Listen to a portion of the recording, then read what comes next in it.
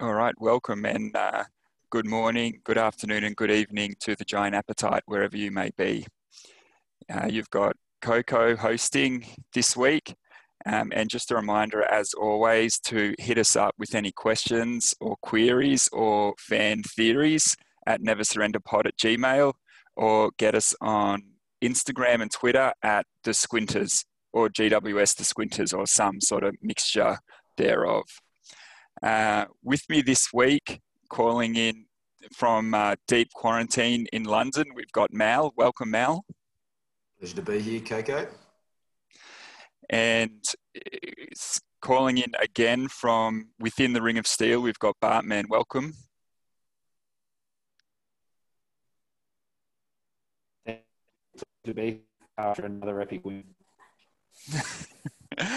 And we've got a guest joining us on the pod this week, and this is a Carlton fan. So we've called him up after he's recovered from the heartbreak of Thursday night's game to join us and give us a few takes on how he sees it for the Giants and Carlton.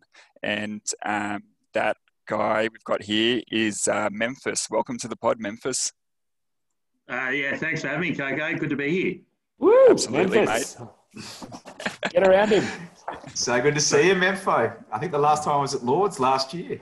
I mean, not It Lord's. was.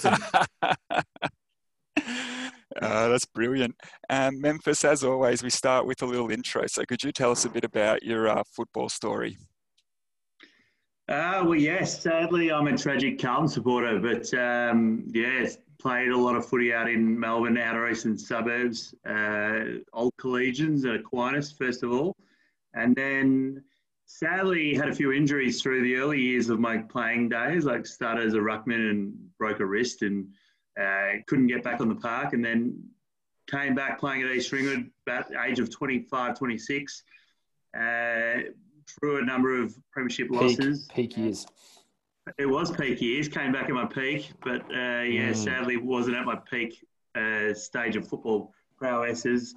And yeah, that was the mid-90s as well, wasn't it, Mempho? Well, yeah, so my first senior game was 95, so probably younger than most of you blokes ever played footy. Yeah. Played footy through East Ringwood footy years, and then moved to Sydney at the age of 30, and by then I was done, but that's where I met all you fellas, and thought I'd try and teach you a thing or two in the back line. Played with Rolls in the back line at Sydney University, and hung on for a few years there, and obviously was lucky enough to then get my first flag at the age of 35, and a few more years to go, and then hung up the boots at the age of 38. So some good footy years through that period, but love playing in Sydney as well as obviously through Melbourne. Brilliant, mate. For a bloke that was done, you certainly showed a bit at Sydney, I thought. Well, thank you. Yeah, well, it was unfortunate. My first time at Sydney, I did turn up. It was well done. Turned up at training in a athletics singlet, which wasn't really what I heard was what you turn up at footy training with, and almost got the nickname Steve Monaghetti, which wasn't a great thing. But, luckily hung on and was able to get around the boys and play a few years of footy, so that was good. How did you come by the nickname Memphis, Mempho? Well, yeah, that's another story, but in short, it was, as all footy clubs, you go back to the pub after training and, looked at the menu at the pub, and it looked like a very tasty burger, which was called the Memphis burger, but little did I not know that there was actually steak night, and every other bloke in the footy team was eating steak and I was eating the Memphis burger. So not the greatest start at a new club, but yeah, I did get a nickname, so that's not a bad thing. Brilliant, mate. And can you tell us, Memphis, just a few questions. I wanted to know who your favourite player is, Carlton player. Current Carlton player or all time? All time. Yeah, give us one of each. All time, it's hard to go past Sticks, Kernahan, like the great man. Great. So Yeah. just, led from the front, captain, young age, big centre forward. You can't ask anything more than someone that delivers the wins off their own boot. Current day, look, I would have wanted to say Patrick Cripps, but he's having a bad year, so it's hard to come out and say Cripps at the moment. But look, this year Wiedering's been amazing for the Blues, so he's been a standout. And I probably had him on the trade table about 2 years ago, so I'm glad he's fought back hard. But yeah, Cripps and Wiedering's got to be right up there. Pretty good players. Yeah, there's some real lovable players at Carlton these days, actually. I mean, obviously it's very hard to go past Eddie Betts. And I love Levi Casbolt, who just clunks them all the time. Yeah, well, often the Rockin' the Casbolt is a song that gets played around this household, that's for sure. Can I ask you too, Memphis, who's your favourite Giants player? Well, current Giants player, I'd have to say the standout for me, Nick Haynes. I mean, he's just a superstar, just unassuming, does what he needs to do. Great halfback, reads the play. I played as a backman myself, so for me, it's like anyone that can read the game the way he does, it's astounding. And you don't get the accolades at the halfback where, an intercept mark. It's not the same as kicking a goal, but yeah, he's a gun. So Nick Haynes by far. Obviously, Toby Green also great. So. Brilliant, mate. Excellent. And I had a question lined up for you later, but I'm going to sneak it in now. I was going to ask you two things about the Giants and Carlton relationship. So first, I'm going to ask who your favourite ex-Giant Carlton player is. But I just put together a list of blokes that have moved from the Giants to Carlton, and this is a lot of it's under Sauce, right? Who used to be the recruiting manager at Giants and then moved to Cross. So he's brought with him a lot of the blokes he's liked. But I got Setterfield, Matt Kennedy, Lockie Plowman, Caleb Marchbank, Christian Jacks, Sumner, Jared Pickett, Jed Lamb, and Andrew Phillips, a personal favourite of ours. So my questions are, outside of Christian Jacks, the big red. who's your favourite ex-Giant Carlton player? Look, you probably even forgot Mark Wiley, he was in the mix as well, he was a first rounder. What's his name, Mark Wiley? Mark Wiley, I think we recruited as well with the Christian Jacks trade. So, we love to take who were the first rounders for the Giants back then. So, Sumner was picked 11, 12. So, Sauce thought, why not? Let's bring them across. And even, they were all right up there. But as far as who's been great since, Andrew Phillips, as we love him because, we obviously met him at Falls Festival years back. He was serviceable. But right now, for me, going forward, Setterfield's a gun. So he's developing. He was obviously picked 4.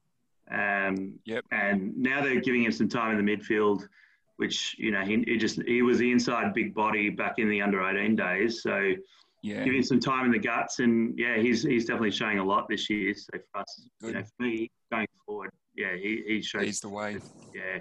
Marchbank, they talk quite highly of. Obviously, he's had some good years. This just needs injury free, and at the moment, he's struggling a fair bit. But he's the other one.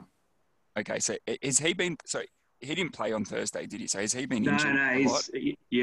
Sadly, Marchbank's been injured since probably early last year, and hasn't got back out there. And what about Matt Kennedy? How's he been going? Well, look, I was really disappointed he didn't get played on the last game. So, he was being played in the twos at the start of the year and was killing it to the point where, Teague said, we have to play him. He's been playing that well, and they did. And he was great when he came in. Has a few up and down games, so he'll play well and then have a bad game. Not as high as possessions, and then got injured. Yeah. So he had a game in the twos the other week, and I was like, they've got to pick him. And then for some reason they didn't. So I was shuttered he didn't play, because when he plays, he's also pushes forward and he's a great kicker goals. So I was disappointed he could run. He's another Riverina boy, isn't he? Mal, you'd obviously be up and around Matty Kennedy. Oh yeah, definitely, mate. He's a Where all the great Columbine boy, footballers isn't come he? from. That's right. Yep. I think so. he and Petrel played a lot of their or is he? He's It's either from he's from Colin Gully or somewhere like that. yeah. Because I thought he and Petrel played a lot of junior footy together. Because I was actually living in the Riverina, I think around the time he was drafted. That's right. Yeah. And the big story was he'd either been disappointed in his rep career to that point, and he'd made the decision in his final year before getting drafted that rather than play, underage rep games, he was just going to play a season of bush footy with the men. And I think you can see that was a great decision because down at Colin Gully Glenfield Park Football Club. He won a premiership, I believe. His second in a row, 14-15. And couple of long line there of too, right? long line of young guys that have come in, dominated a year of sort of bush football and won a flag in their teens, and then gone on to bigger and better things. So good on him. Yeah, I always liked Matty Kennedy. But he played his juniors Nice thick hair. Forward. Yeah, he was a centre half forward as a junior footballer. So he kind of was big bodied. They've now moved him obviously in midfield. But yeah, he just needs to get game time. He's big for a midfielder, 190 centimetres and 88 kilos. That's a lot of man to be moving around through the midfield. Mate, he's small compared to the Cripmaster himself. Oh yeah, well the Cripmaster General, mate. He's the what are they, when he came along, what do they call him? The prototype. That's right. But a modern midfielder. Just rearranged Chris Main's face a week prior to our game. Did a bit of cosmetic surgery to his left cheek. Yeah, wow. Paddy Cripps is massive. He is a big juker. He's a big juke. All right, so we might move on to the first quarter, which is issues of the week.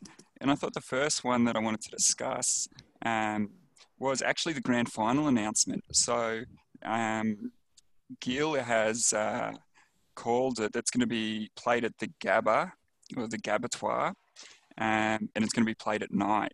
So I just wanted to get the thoughts on what we think about having the night grand final at the Gabba. So it's definitely being played at night, is it? Yeah, I heard it's they haven't locked in the time, but I've heard it is going to be at night. There's been a lot of I heard talk some about reports. Sorry, go on. I was just going to say, has the prospect or the spectre of a night grand final been sort of looming for some time now? Hasn't there been a lot of chat that it's something the AFL needs to look at? And this is, I think, a great example. I mean, we can talk about the choice of venue in a bit more depth, but it's a great example of where a new innovation has come out of a shit situation that might actually end up being something really cool. So I'm all for it. I've always hated the idea of a night grand final. I love the 2:30 bounce. I mean, that's footy. 2:30 on a Saturday. That's the A team's footy time, I reckon. And I just love that tradition. You can talk about more revenue and all that sort of stuff, but how much do we really want to just chase commercial dollars? If you want to watch the AFL grand final, you watch it no matter what time it's on. So 2:30, I reckon. I love the the heritage aspect of that, and I wouldn't like to see it change. Obviously, moving it up to Queensland, you probably can't play the grand final at 2:30 in the afternoon on a scorching October 24th. Yeah. So I appreciate that move to the later time this year. Unless you want to even up the aged care death tally between Queensland and Victoria. And also because the Clapham Ground is unlikely to be able to show the AFL grand final at this year. So, there's no 5:30 tins in the morning, but it's usually a great time in London. It's the best day of the year in London, the last Saturday of September. You get down to the ground as they're kicking everyone out, and in you go at 5 a.m. Sink your first tin of VB.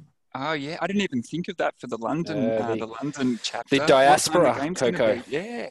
It'll be night. I think it'll be about 9 a.m. And there's moves afoot to have something at friend of the pod, Deuce McKinnon's joint in Bethnal Green maybe this year.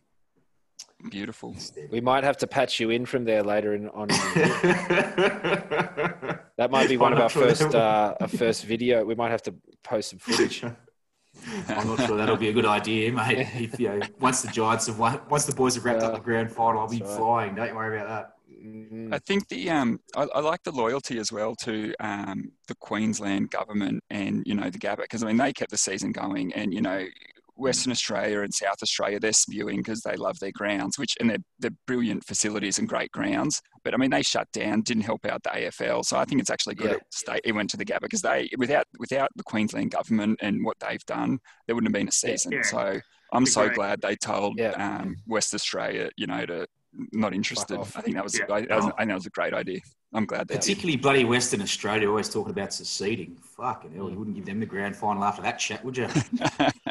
No, but you're absolutely right, Coco. Yeah. They just didn't help it. They on the one hand made the argument that we're traditional football states and it would be ridiculous to have it anywhere but here. But on the other hand, they're like, no one's coming in, no one's going out. It's really strict hubs for the AFL. Like, just made it very difficult. Whereas I think Queensland made the decision easy in the end. Yeah, they did. And the pitch was quite good because they had, kids involved and they've got plans for how they're going to grow the game in Queensland. And, they talked about the growth in the women's game. Yeah, they hit dotted all the I's, mate. I think the hardest thing is, like, how do you make it equitable, right? Like, if you put it in Perth, it's like heavily West Coast focused. I mean, you put it in Adelaide, it's going to be Port Adelaide focused. You put it in Brisbane, Brisbane's going to be that way as well. But yeah, the fact that the government helped out, did what they needed to do, like, it just seems fair though to put it there. Like, they've done the right thing. Memphis, I would say though, I mean, if you're talking about it being equitable, I mean, it hasn't been equitable. The MCG. Yeah. So, I mean, I actually hope. I think that's what M stands for. It's Melbourne. I think I'm actually hoping, I mean, obviously Giants all the way, but if Giants fall, I would love to see the Lions win by like 20 goals. And then, just to give people a look that, it's when one team gets it at the home ground, it is an advantage, because I think that happens every year in Melbourne pretty much. And, the stats are that when a Melbourne team plays an interstate team, the Melbourne team generally wins, unless it's Collingwood choking, as happened a couple of years ago, or it's taken some of the great, all-time great Swans teams to win flags. But outside, I think that's going to sort of show that, it's a factor that you need to consider. Fair. Yeah. To follow on from that, I was going to say that as far as the nighttime slot goes, the only issue I have is quality of game. Like, the daytime footy just tends to be clean. Footy players can see the ball. Nighttime, it does. I don't know whether that messes with the quality at all, but it can be a factor if the lights are a bit funny, or I don't know. Sleep-wake cycles are all out of whack. You're trying to peak when you're supposed to be winding down. I agree. But night sports, how have they been doing it? Yeah, the only reason I want nighttime finals is the halftime entertainment. That's the unfortunate part, which is ridiculous. Shouldn't be about that. So I also shared an article that was written by Andrew Wu this week, who I quite like, because he uses his personal Facebook account to. He's in the Giants chat. The Giants he's on the Facebook group, the main Giants fan Facebook group. He's in that, and he posts all his articles from his personal account into the group. So I love seeing that from the Wu. But he had an article about, and it was the Swans and Giants chairs both calling for a best of 3 grand final. And my reaction to that, first of all, I'm like, nah, it's one game. We don't need a final series. We don't need best of 3. There's no point. But I mean, if we're talking about, it being equitable, I take that point. And as well, I think the grand final, I'm one of those that think the grand final should move around the country to, and people should bid each year. And so I think we know it's locked in, for the next 50 years of the MCG. So I think they're, trying to skin the cat a different way by saying, let's play a best of 3. We can have 1 at Melbourne and 2, either to the home side or the higher ranked side for the grand final. And they either get the other 2 or 1 or whatever else. So you don't play the third one? If one team wins the first 2, you don't play the dead rubber? I think I'm not sure what was. I don't know if the proposal got that far, Imagine showing up for a dead rubber grand final at your home or at an away ground. So you played leg 1 at the G, leg 2 at the Gabatoir, and then you've got to fly back over to Perth to Optus and play leg 3 of a losing grand final. Wow! You'd lose by 30 goals, wouldn't you? You play. What do? You play the kids? Freo would be up for it. Freo would be up for it because it'd be the only grand final they'll ever win. The dead rubber grand final. And then Freo supporters can go around saying, look, we won a grand final. Be like, yeah, it was a dead rubber. Yeah, I think if it was best of 3, you'd probably not play the third leg. But that obviously introduces a fair bit of uncertainty around Mad Monday, around when you book your end-of-season trip. Blokes that have got mistresses have certain obligations to, free weekends once footy's over that, they'll be held to pay if all of a sudden you're like, oh, sorry, babe. Turns out I've got to go play another grand final next week. There's a lot of implications to a decision like this. I'm not sure the brains trust of the Sydney AFL teams have really thought this through. They're just trying to inject a bit of American razzle dazzle into the domestic. Well, did you also see buried quite a long way down in that piece was Tony Shepherd jumped on board. He's the chairman of the Giants. I think he jumped on board because he's also recently this week been made chairman of the board of Venues New South Wales. So yeah. A little bit of connect the dots there, Mal. Connect the dots, mate. Thank you. But I hate the idea of 3 grand finals, but I do agree with you, Coco, in that we should possibly be getting the grand final moving around a little bit more. Competitive bid each year. Bidding. I love bidding. Yeah. That's the only way you're going to do it, mate. Yeah. Like the Super Bowl. Sometimes you've got to skin the... Yeah. Sometimes you've got to skin the cat outside the box. That's right. Or sometimes there isn't even a cat in the box, as there wasn't for the Schrödinger experiment. So, or there is or there isn't, depending on your frame of reference, I believe.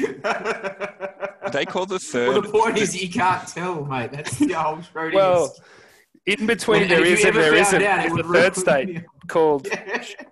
Who knows?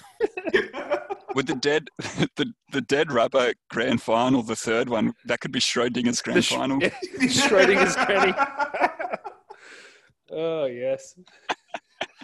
That's perfect, actually. You've got you have the first one, the top side gets the home grand final, second one at the MCG, and the third one, Schrödinger's grand final. Ooh, does it even exist?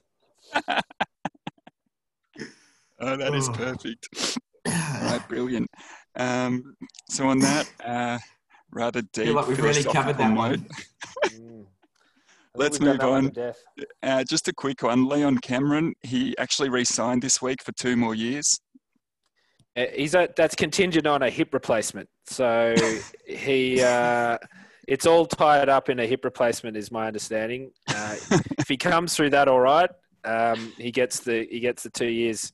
If he keeps putting it off, as he has been, keeps getting around with that pirate gate, then we can flag him after 1. Mate, it's an interesting one because, as an outsider watching in as a coach, I'm like, he's as everyone said, he's got the Ferrari, right? Yeah. And I'm like, if you're struggling to make the 8 with that team, what is going on? So the questions has to come back to is it the cattle? No, they made the grand final last year. I know this year's different, but... And they're in the 8, so... Oh, yeah, but hang on, right? Yeah. Well, no. We've got a game in hand against one of the teams above us. I don't know. I just figure it's a question that you would have to ask the question of, is the coach a factor? Because quality side, you've got talent. You should be... Every game, I just see Giants. How can you not pick them? They are the better team on paper. So I agree. We're not playing well this year, but at the same time, on paper, if you just look at the on paper stuff, coming off a grand final and at the 3/4 length point of this season, we're in the 8. You offer that guy a contract extension. It's a no-brainer. I mean lots of people think he's underachieved, but we got to a grand final last year. Yeah, it's only 2 years as well. I agree on that. But I just think that the style of footy that they play just doesn't seem to be I don't know. They don't stand out to me as being a side as good as what they should be. Like your age profile is awesome. Like everyone's in their peak. They shouldn't be in the position they're in this year. So to then instantly go, all right, let's give the coach 2 years. That's the question I have. I did. I would have waited to the end of the year. Like that's why not? Like, It came up he's probably pushing it. Is it? I mean, he and his management would be like, "What's up? Show me the money." Sure. Did they clear up that what they can do in terms of contracts for staff? Because I thought he was waiting on that, and I didn't hear any announcements around that. Well, mate, we're just lucky that 2 of our boys didn't get into a fight out the front of the strippers over the weekend, because that just sliced $100,000 off the budget next year for the Tigers. So there's some up and coming line coach is just about to get a phone call in the off season saying, "Hey, mate, looks like we won't actually be needing you to coach the inside half back line players." Yeah. So sorry. Hey, Batman, I wonder if they have their coaching done by area of the ground. So, like, they've got the bloke. Actually, they probably do. You're right. Yeah. Yeah. The bloke that coaches from 30 metres out from the defensive goal line to 50 metres out in the defensive goal line. That's just going to be a dead zone for the Tigers next season. That's right. Or from point post to goal post, that very narrow corridor. Call it the side corridor. They're going to be a mess in that zone next year. They're just going to bypass it. They'll be out on the flanks the whole time. The other interesting thing about the Leon contract extension, just to cover that off, to be fair, he's coached since 2014, and it came up as a stat, I think, last week after our 100th win or whatever it was, or maybe our, whatever. Well, 200th game, I think. 200th game. 200th game, yeah. Leon has a winning record over the course of that, and reasonably strongly, a 55% to 45% win-loss record over that stretch, which is no mean feat considering he took over in 2014 when we were still sort of a junior side, and we've got basically better and better each year. And we're the only team to win a final in every one of the last, 6 seasons? No other team has done 2016. Okay, sorry, 4 seasons, but I'm pretty sure that's also an impressive stat. Yeah, and 16's 4 seasons. The question I have, and this is it'll be 5 this year. Yeah, exactly. This is again to you guys, who obviously the Giants supporters. It's like, well, what is his trademark? Like, what's his game style? Is there a set game plan that you go is his? Is there? Yeah, well, that is his trademark. No plan B. And also, I don't think every team. I mean, as a casual football observer, I think of the 18 teams in the comp, I don't think every single team has an identifiable game style that is like quintessential to that team. Some definitely do, but not everyone does. Yeah. And I don't think you can hold him to that as a criteria for making him being a good coach or not necessarily. Yeah, I would more just say like what's Carlton's style? Well, for us, it's like junk. Hey, I would say the biggest change Teague brought on was more like it was a stronger structure in terms of defense. They push up the ground a bit more and squeeze things. And if you think about the Giants game in the third quarter, we held the territory battle, and that was like a Teague kind of structure. So we had all the play in our forward half. We didn't score, but that was like pure coaching and structure. So, and that's what he's brought on in our side. But, like for the Giants, like, I guess it's like, is there a fast-flowing style of footy? Or it certainly showed in the last quarter, like you guys, like, and I knew it. I was like, don't open the game up, because as soon as that does happen, Giants can just burn you on the turnover. And exactly what happened. What we've just explained is that the Giants burning you, or is that are we burning you because you've pushed up the ground so hard, like you just said? Sadly, so is that our game style or a deficiency in your game style? You know what I mean? In the end, I thought it was a deficiency on our side. We were up by 15 points going into the last quarter. We didn't need to push up that hard. But generally speaking, like that worked for the first half. But then when you got the lead, you kind of need to have like the extra man back. They didn't do that. So I just think game style is something that's a very easily identifiable thing when things are going well, and it's an easy thing for people to point to as being deficient when things aren't going well. And the classic, I thought, from the game on the weekend was the Giants were getting lambasted by the commentators for chipping the ball around, slowing play down at the sort of 8-minute mark of the second quarter.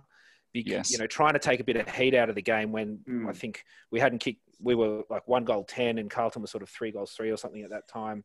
And Brayshaw, from our broadcast partners, just could not believe that this was something that they were doing and didn't understand it. And he was saying, oh, Bobby Hill, you know, going against all his instincts here to kick the ball backwards. That must be something that he's been told to do because he'd never do that naturally, blah, blah, blah. Fast forward a quarter and a half, Carlton are doing the exact same thing when we're starting to close. We're within about 3 to 8 points at that time. And all of a sudden, it's a very smart thing for Carlton to be doing. Then take a bit of heat out of the game, you know, chip it around, maintain possession, keep it away from. They were in front though, weren't they? Yeah, so, they were still in front. So these things are. I mean, Australian rules football lends itself to being described. You know, it's very easy to point to one thing and say that it's good or it's bad, depending on the ebb and flow of the game and the exact point in the game. I don't know that it's necessarily a game that lends itself to being described in terms of a style, especially the modern game. The modern game is like 36 blokes following the ball around, all within a kick of the ball, and no one's scoring very much. So would you say, Bartman, that Leon Cameron was employing a plan B, which was Schrodinger's game style? Exactly. If you, I'll put it to you this way, Coco. If you don't know what your game style is, how the fuck is anyone else going to know what your game style is? In that, flawed as it is genius. There's genius in that. Exactly. I will say, though, that one thing that, you know, and this season's been really disjointed for the Giants, but now in the last month, we've had two. It's been a really tough season to come from behind, and we've now had two come from behind victories. Is that our style, coming from behind and grinding out the hard wins that we needed to? We've always said that we can't come from behind. And so now, like, we're actually flicking the switch a little bit more because in the last quarter... So hang on, are you saying that this is actually an evolution in the way that we're playing, Coco? We're actually more advanced this year than we have been in previous years under Leon's tutelage? Yeah, I don't know, mate. He seemed to...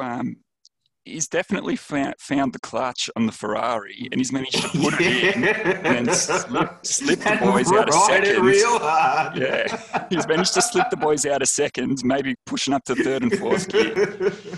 But, you know, we got 5 minutes. We might have even got 5 minutes at the start of that fourth term in the game against Carlton, where we got it up to fifth, I think, mate, where Jakey Riccardi kicked those two beautiful goals in a row.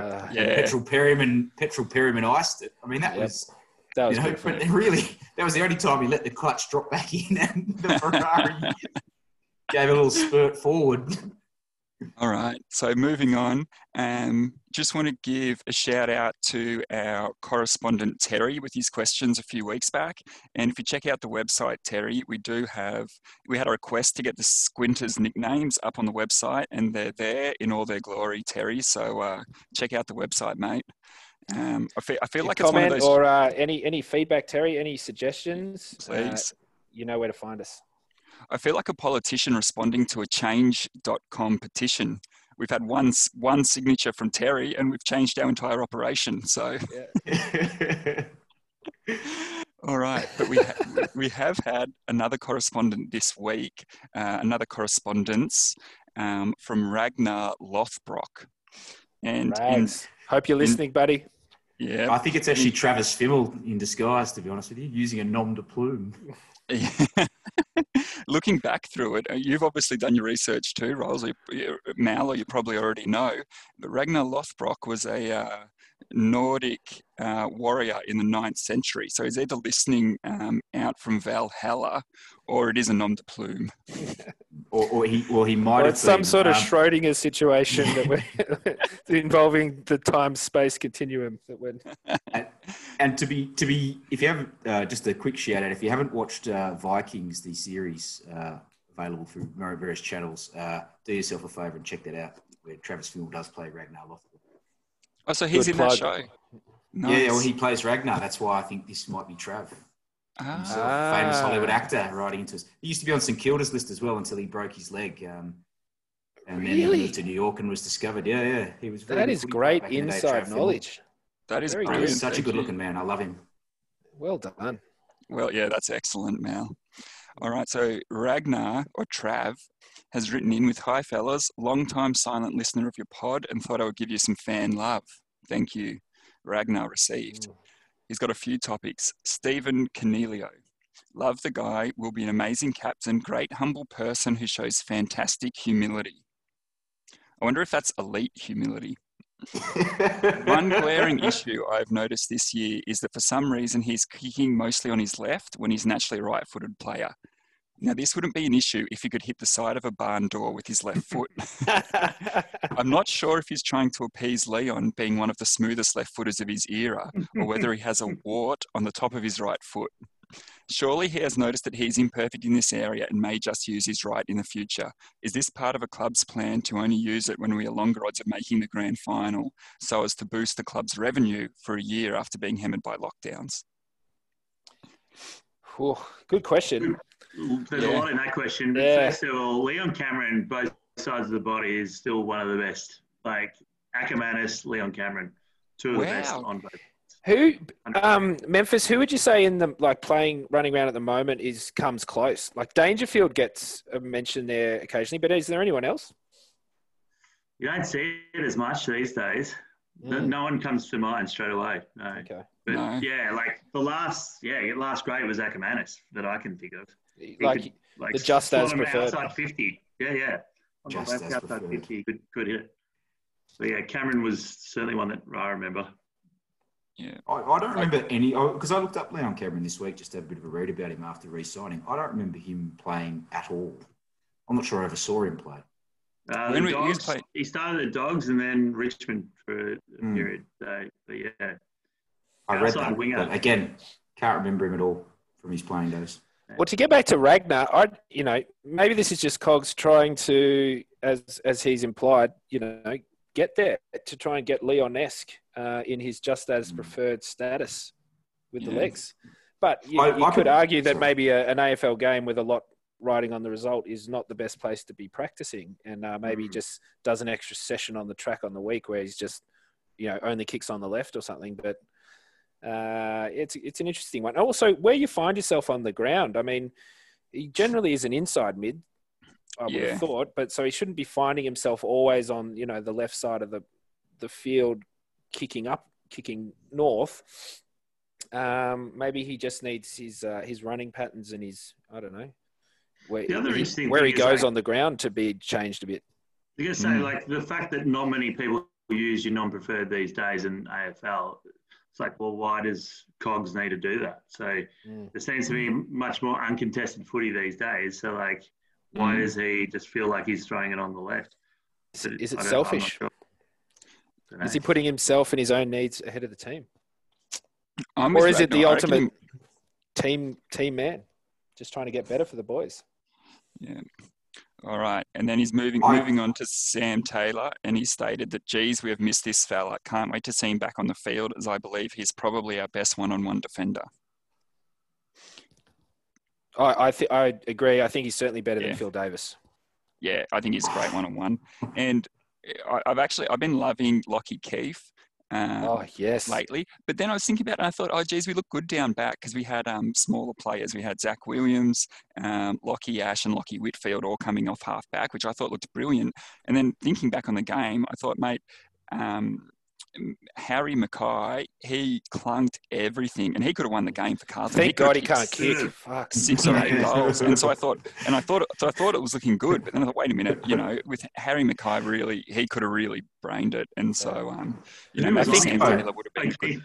Keefe was on him, I think, technically, although our man Desi Haynes was floating across in front or. Trying in vain to get his fist on things from behind a few times to help Keefe out.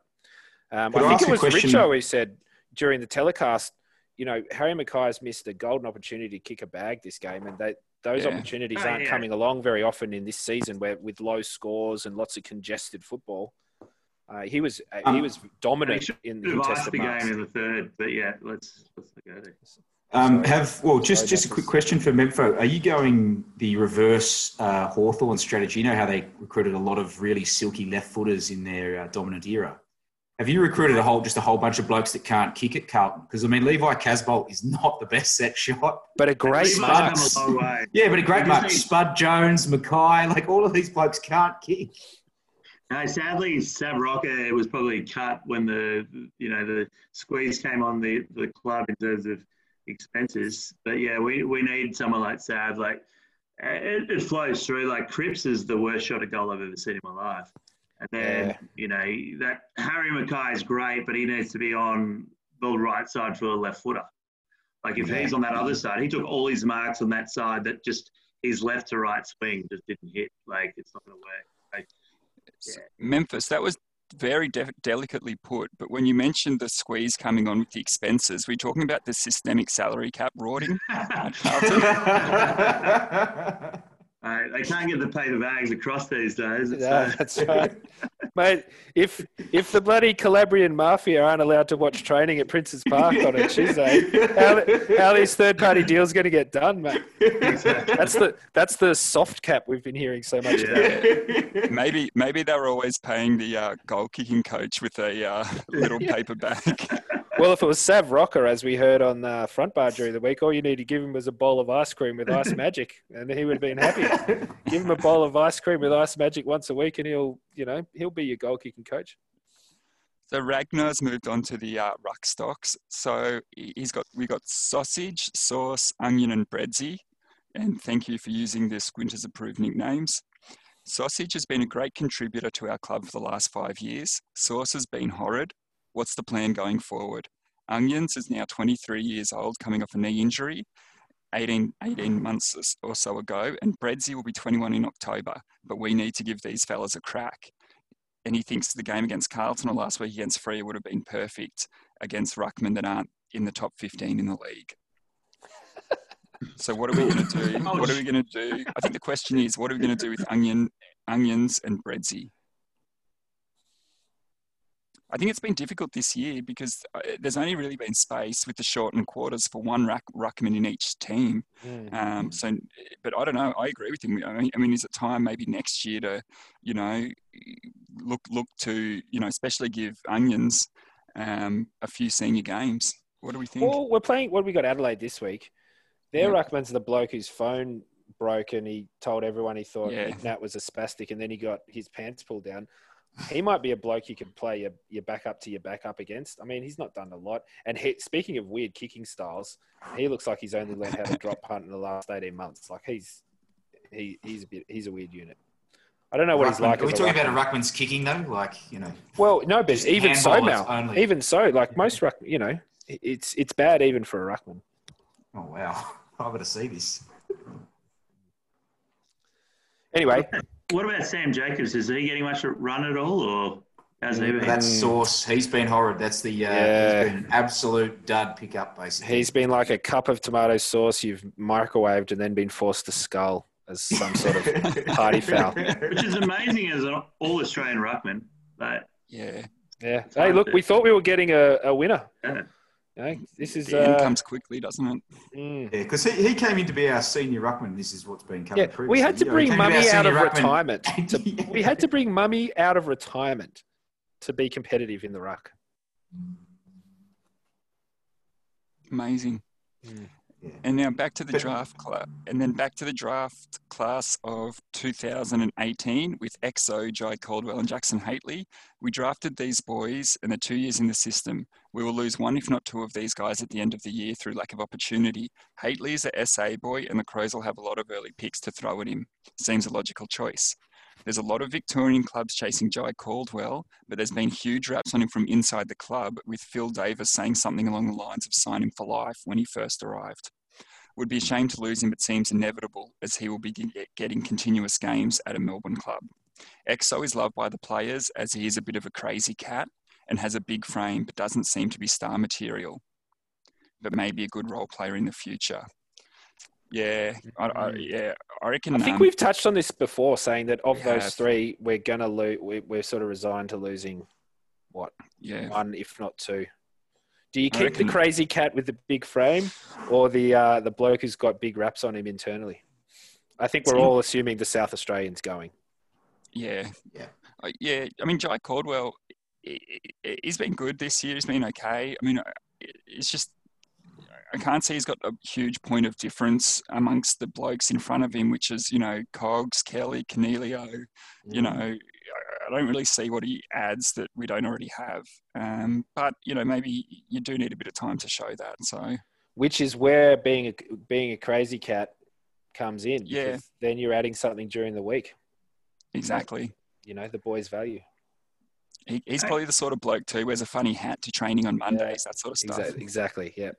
He'd have a little segment, every training, last 5 minutes, he sort of gets up there, says something funny. Says jokes.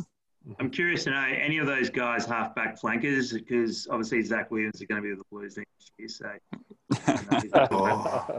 Zachy's not going anywhere, mate. He's our. You need a few paper, but you need to sort a few paper bags of cash out, Gary, if you want Zachy. They're being delivered. Yeah, good. Your mafia people can talk to his Riverina mafia people. Yeah, well, we're keeping Eddie Betts for one more year to just get him under the wing. Perfect. Here's the next topic from Ragnar. Zach Williams' class. He's a point of difference in our team. We can't afford to lose. Takes the game on and backs himself with pace. He's going to get some huge offers from clubs in Victoria, but we need him. I'm almost at the point where using the game style we currently employ, he's more valuable than Jeremy Cameron. Yes, you may think I am insane. I don't, Ragnar. No, but the way he has been playing this year, he would be. But the way we've been playing this year and delivering the ball to our forward line, I would be on my way out the door if I was Jeremy Cameron. So one thing needs to change. We either change the way we play or we trade Jeremy Cameron, which would free up cap space and allow us to keep Zach Williams as well as probably Jai Caldwell. Ooh, big issue. Which is huge. Yeah.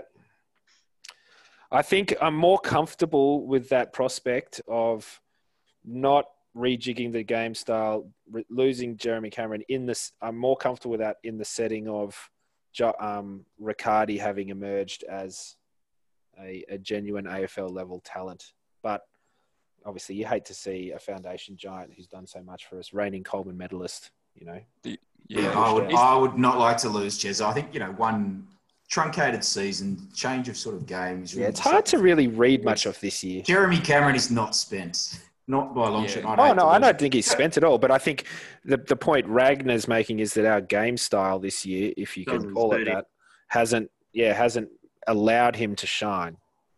Yeah. Well, you look at the weekend game. There was no one-on-ones with Cameron Wiedering, really. Mate, Cameron was down at one stage. He was last man standing on the defensive goal line, involved in a scrum to try and keep the ball. Carlton from scoring. He kept popping up on half back on the far side of the ground. He was anywhere but the forward 50.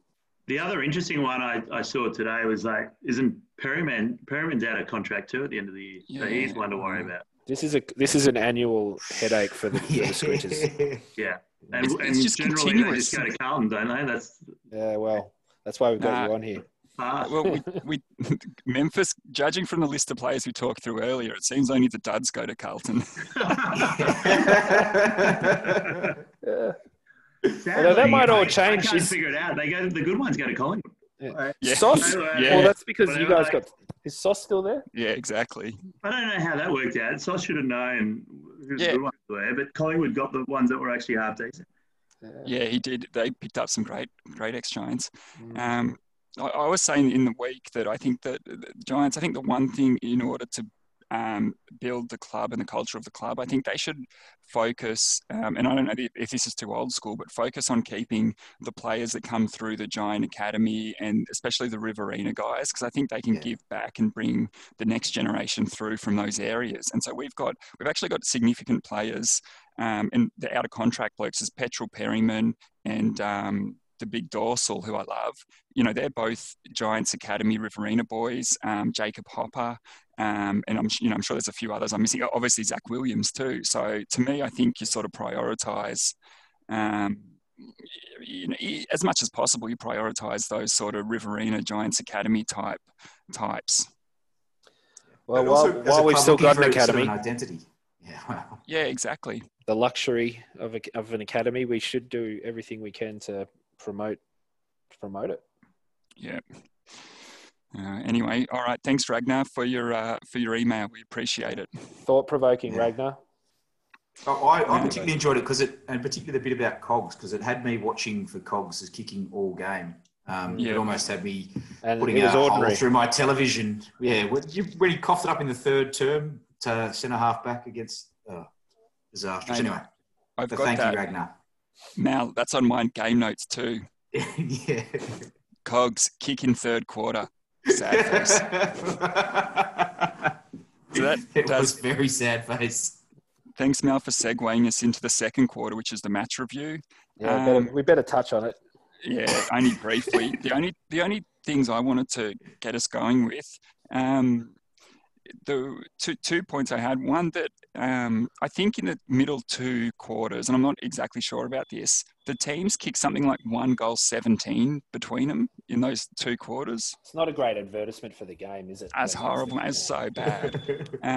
But so that, I mean, that's I don't know what to say about that. But the other thing was, I mean, how big a factor do we think fatigue was for both teams in regards to specifically like the skill level and like if it comes to goal kicking as well? I mean, they're both coming off like 4 and 5 day breaks. So was that a big factor in the game? I reckon that can be overblown. I reckon that's just making excuses. These blokes at this level got to be able to back up 4 or 5 days after. It was just dire. I mean, I think there was a little bit, to give them some credit, I think Memfo touched on it before. There was something to do with the matchups of styles. Carlton, play pretty tight sort of zone. That's they're building from a defensive sort of base in order to then enhance their attacking game later on, which is what you do with a sort of a younger developing side, I think. So, and the Giants kind of played into their hands with that. But we've also been experimenting, I think, with styles this year, trying to play that sort of slower game. And, we slipped the clutch, as we sort of mentioned early in that fourth term, banged on 3 straight goals, got in the lead, and then just iced the game. So, I think somewhat it could have been down to a matchup of styles as well. Look, for me, that's massive. So, like, I was messaging my mates thinking, how do we win this game? I was like, we need to scrap it out. Let's make this ugly. Yeah. Let's get, like, people around the footy or whatever. And it was ugly football. The whole game was ugly. But that's what ultimately led then to, like, just, there wasn't free-flowing opportunities to score goals. Except for the first 10... Except for the first 10 minutes of the fourth quarter as well, and we just banged on 3 straight. That was awesome. Dropped off. But I think ultimately, like, we wanted to scrap it out, make it ugly, and that's how we could potentially win the game. Open up free-flowing footy, Giants would kill Carlton. They'll kill any side.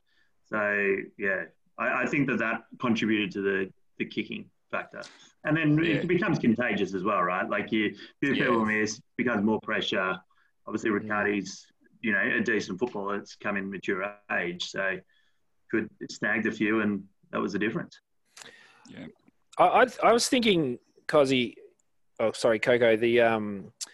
the terrible accuracy and the low scores aren't just haven't just been a feature of the footy since the festival of the boot started, and there was all these like quick turnarounds. It's been a feature of football ever since the season was interrupted.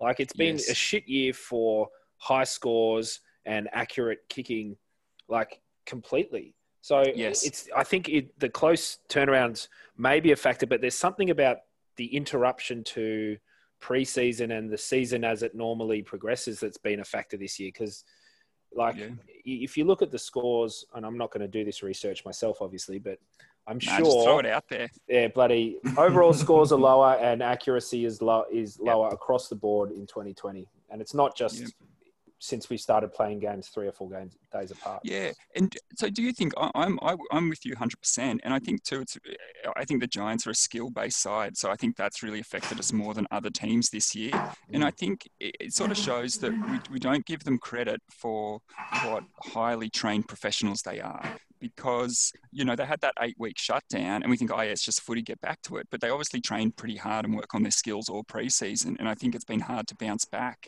skill-wise from that break. So maybe they are just more highly trained and professionals than we give them credit for. Yeah, well, and I think there was a comment early on after footy restarted where people were sort of upset at the fact that the games were really low scoring and a bit scrappy from an AFLW player saying, oh, isn't it interesting if you like compress a season down and you take away resources and training time and things like that, the quality of the game and the size of the scores goes down. I wonder what the link is, sarcastically.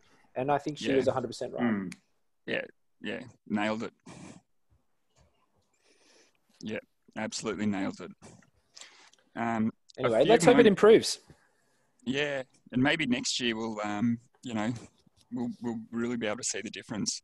Well, maybe it's crowds too. I don't know. I mean, that's the other factor that's missing.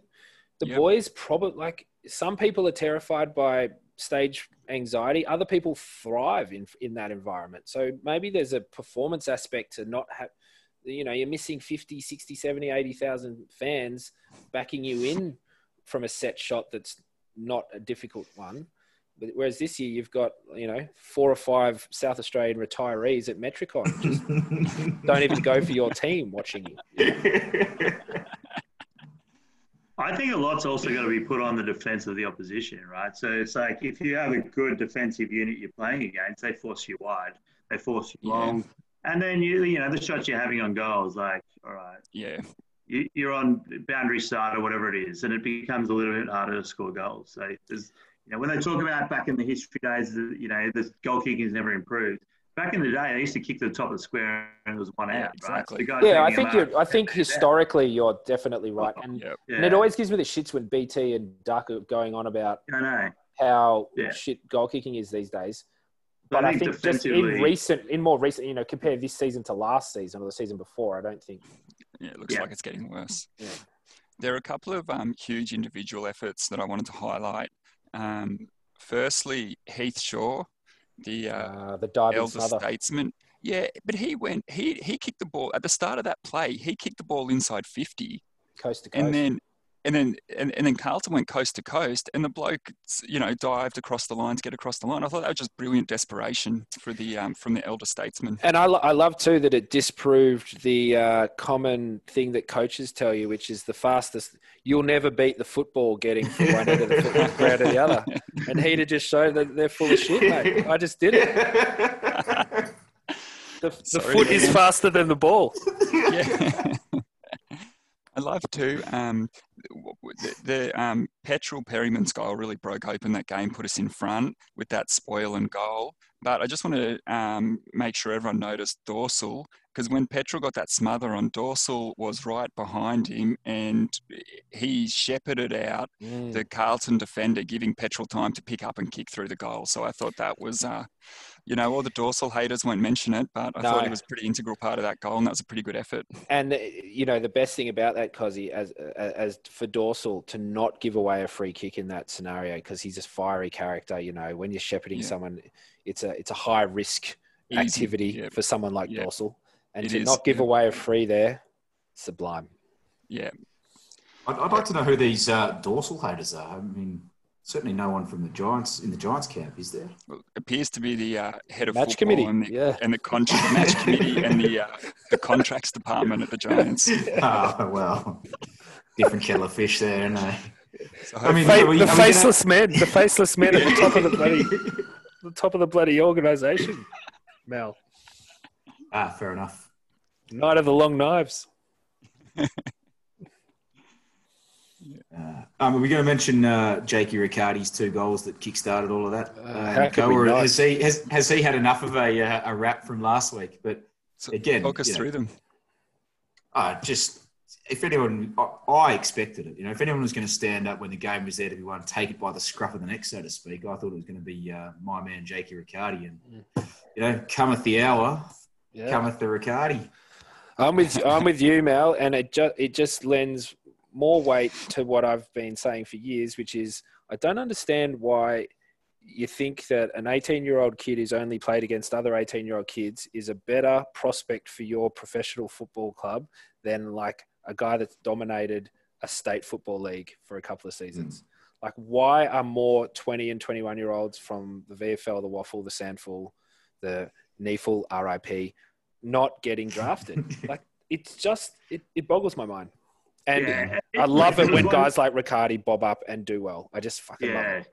Look, remember you had that great Carlton defender who was a mature age recruit, came in at 26 or something a few years back. Sorry. No. All I was going to say was they showed some footage, and it shows a mature footballer and their running patterns, and they showed Riccardi in the defensive half, and Carlton were clearing it. Oh, Giants were clearing it out, but they went up the line. Riccardi ran through the middle of the ground, and then once they won the ball, he was free, and he was free in the forward 50 by that stage. And it just showed, like, as they talk about running patterns in footy a lot, like that's maturity. It's like, all right, I'm not going to run to the footy. I'm going to go the next play if it comes free, if we win it. And that was a goal. So just smart older footballers, it does make a difference. Yeah, I mean, when I'm saying older footballers, Jake, he's exactly. He's 20. Exactly. And it's 21 on Tuesday, so happy 21st, Jake. It's almost as if you think people are washed up at that age, given that the look in they get is so small into the. Yeah. Whereas you can be like they go halfway down the list on some TAC clubs and draft these guys, and you're like, seriously? Yeah. Barman, I find there's a huge dissonance with how they talk about like the drafting and recruiting thing, because they talk about players like if they're a high draft pick, like a top 5 draft pick, they don't even talk about if they're any good or not. They just assume that because they were a high draft pick. Yeah. At one stage, they're talking about Sam Walsh, Memphis, and I think he's had an okay year, and there's a few question marks, but he's going okay. Yeah. And all the commentators said, oh, he was a number 3 draft pick, as if that was case closed. He's a genuine superstar. But then at the same time, it's a huge dissonance with how they talk about Jake Riccardi, and then saying that he was overlooked 150 times and all. And it's like you can't talk about on one hand how the draft and their draft position means something when they actually start playing footy. Yeah. Number one, time passes, right? Time passes, and like they act like they're all knowing, when it comes to recruiters and the commentators and the industry. But I mean, when a bloke like this pops up and goes so well, they've got to realise that maybe they don't have all the answers and stop talking like they do. Agree. Yeah. I just think if I just, not that I ever will be, but if I was in a position to recruit for a team, I'd be drafting guys who've played senior football like half the time, and I'd be you'd pick up a couple. If you have a high draft pick and there's some kid who is a genuine, like, you can't afford to not, like, if you didn't pick him, it'd be like who was that team, Gaz, Memph, that got who passed on Jordan, Sam Bolt, whoever it was that got drafted by Milwaukee or someone in like 1984. Like, obviously someone like Jordan's coming through, you got to draft him. But otherwise, just widen the net a little bit, boys. Like, even country leagues have guys playing in it who are mature hard bodies, got 100 games of senior footy under their belt, could easily play in the AFL, but they just didn't get that opportunity. Pod Sadley down at Geelong, he was awesome. Yeah, Pod Sadley. But I think, man, the Giants have done pretty reasonably well at that. I mean, because when we've got like first rounders, you'd probably take the younger player. But once you start getting out of the, once you're up around pick, even 30 or higher than that, 50, why wouldn't you look at a bloke? Yeah, why wouldn't you look at a bloke that's had a couple of years in the, at a senior club somewhere? More of it. Yeah, absolutely. Just moving on to next week.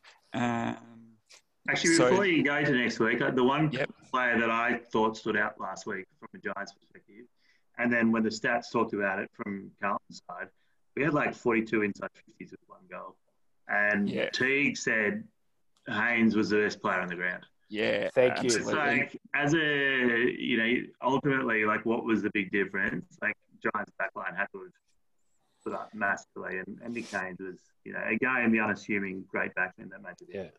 Oh, look, I just think every week that's the story, and if he only got the raps from our commercial broadcast partners that Robbie Tarrant get, that Harris Andrews get, that Wiedemann gets, like these guys, and McGovern get, like these good, tall, intercepting backmen, everyone froths these guys, and Haynes is almost an afterthought, when in fact I would put him above. I would put him on a level pegging with any of those guys, if not above.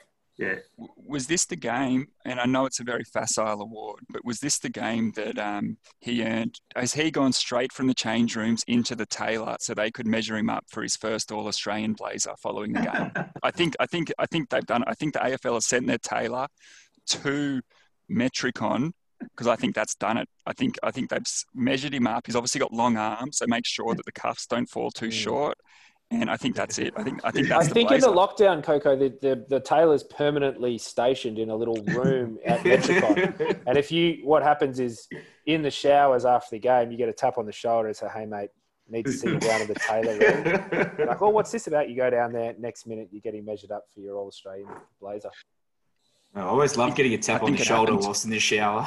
Yeah, no, well, someone holding a measuring That's right. Someone with a measuring tape around their neck taps you on the shoulder.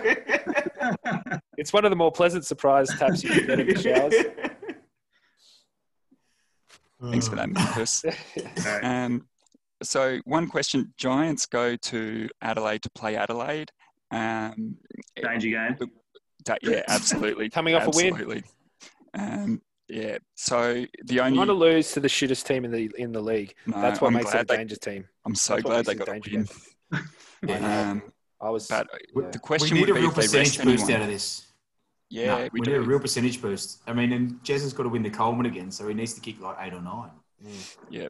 So full steam ahead, Mal. Yeah. I agree. Oh, absolutely. 4 points and 50% of percentage. That's what we need.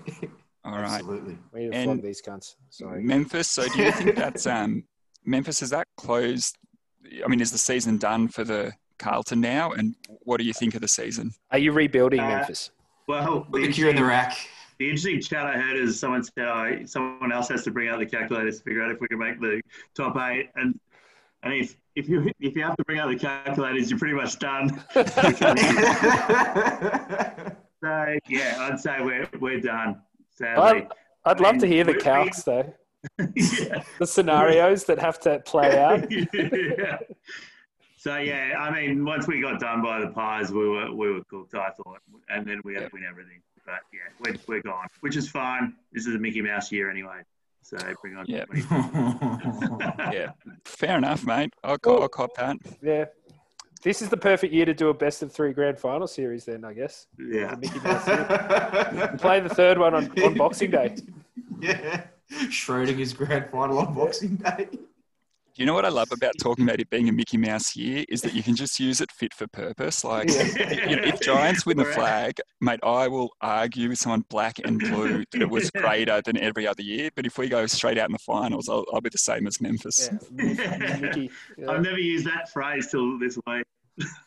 Yeah, exactly. Just put a couple of big Mickey Mouse ears on the cup this year rather than the traditional ribbons. Yeah, we just need to finish lower on the ladder so we can trade like a high draft pick for Zach Williams. That's all we're going for. What do you reckon we'd want for him he's a as free far agent. as a trade pick? Oh yeah, so you don't even. No, what would you offer? Restricted free agent, mate. Yeah, it'd be a big contract. So end of first rounds. Yeah, the end of first round compo because he'll get a big contract. Unfortunately. All right, so that brings us on to the final quarter, which is issues of the week. And I just had a quick one before I pass it around, a quick non-football related question. And I don't know if you blokes saw, but Ricky Ponting is going back into the IPL as a coach of the Delhi Capitals. And he's just recently travelled over to Dubai to get the IPL season underway. But one of the blokes that plays for the Delhi Capitals is Ravi Ashwin, the great Indian spinner. But he's been known, especially in the IPL, to like do a man-cad and run people out, in his bowling stride. And that's something that Ricky doesn't agree with. And I saw comments that Ricky was saying that he's going to, as soon as he gets to Dubai, his first thing he's going to do is talk to Ravi about his man-caddying. Mate, the first thing you should do is go straight into quarantine because that place is swimming with COVID-19, man. Yes. I think Rick should have all coaching conversations via Zoom from his apartment in Melbourne. It might be a Zoom. It might be a Zoom conversation. But I just wanted to get your bloke's take on. I mean, one, what do we think? I mean, is man-catting okay? I personally don't really have a huge problem with it. And number two, I mean, is it really the place of the coach of a franchise 2020 comp to then tell his player to have that conversation? And what's he going to tell him? He can't man-cat while he plays for Ricky's team, or he's going to drop him? I think Ravi will have a 2-word answer for Ricky when he goes to him with that one. And I agree with you. I don't love man-catting, but I think, it's within the rules, and, you play the game to the rules, don't you? Personally, I wouldn't do it, but... I play to win, Mel. That's how I play. Yeah, if it's part of Ravi's game, I think he'll give short shrift to Ricky's suggestion that he doesn't do it. Well, I think it's a tough one, because, you even look at, like, someone could say you should never walk, right? But who's going to tell Gilchrist you should never walk if he just thinks... Well, that's what I stand for. So, and how are you going to enforce it? Yeah, don't walk. That's what I instruct you to do. But it's like, well, I just walked. That's what I did. Same with man catting.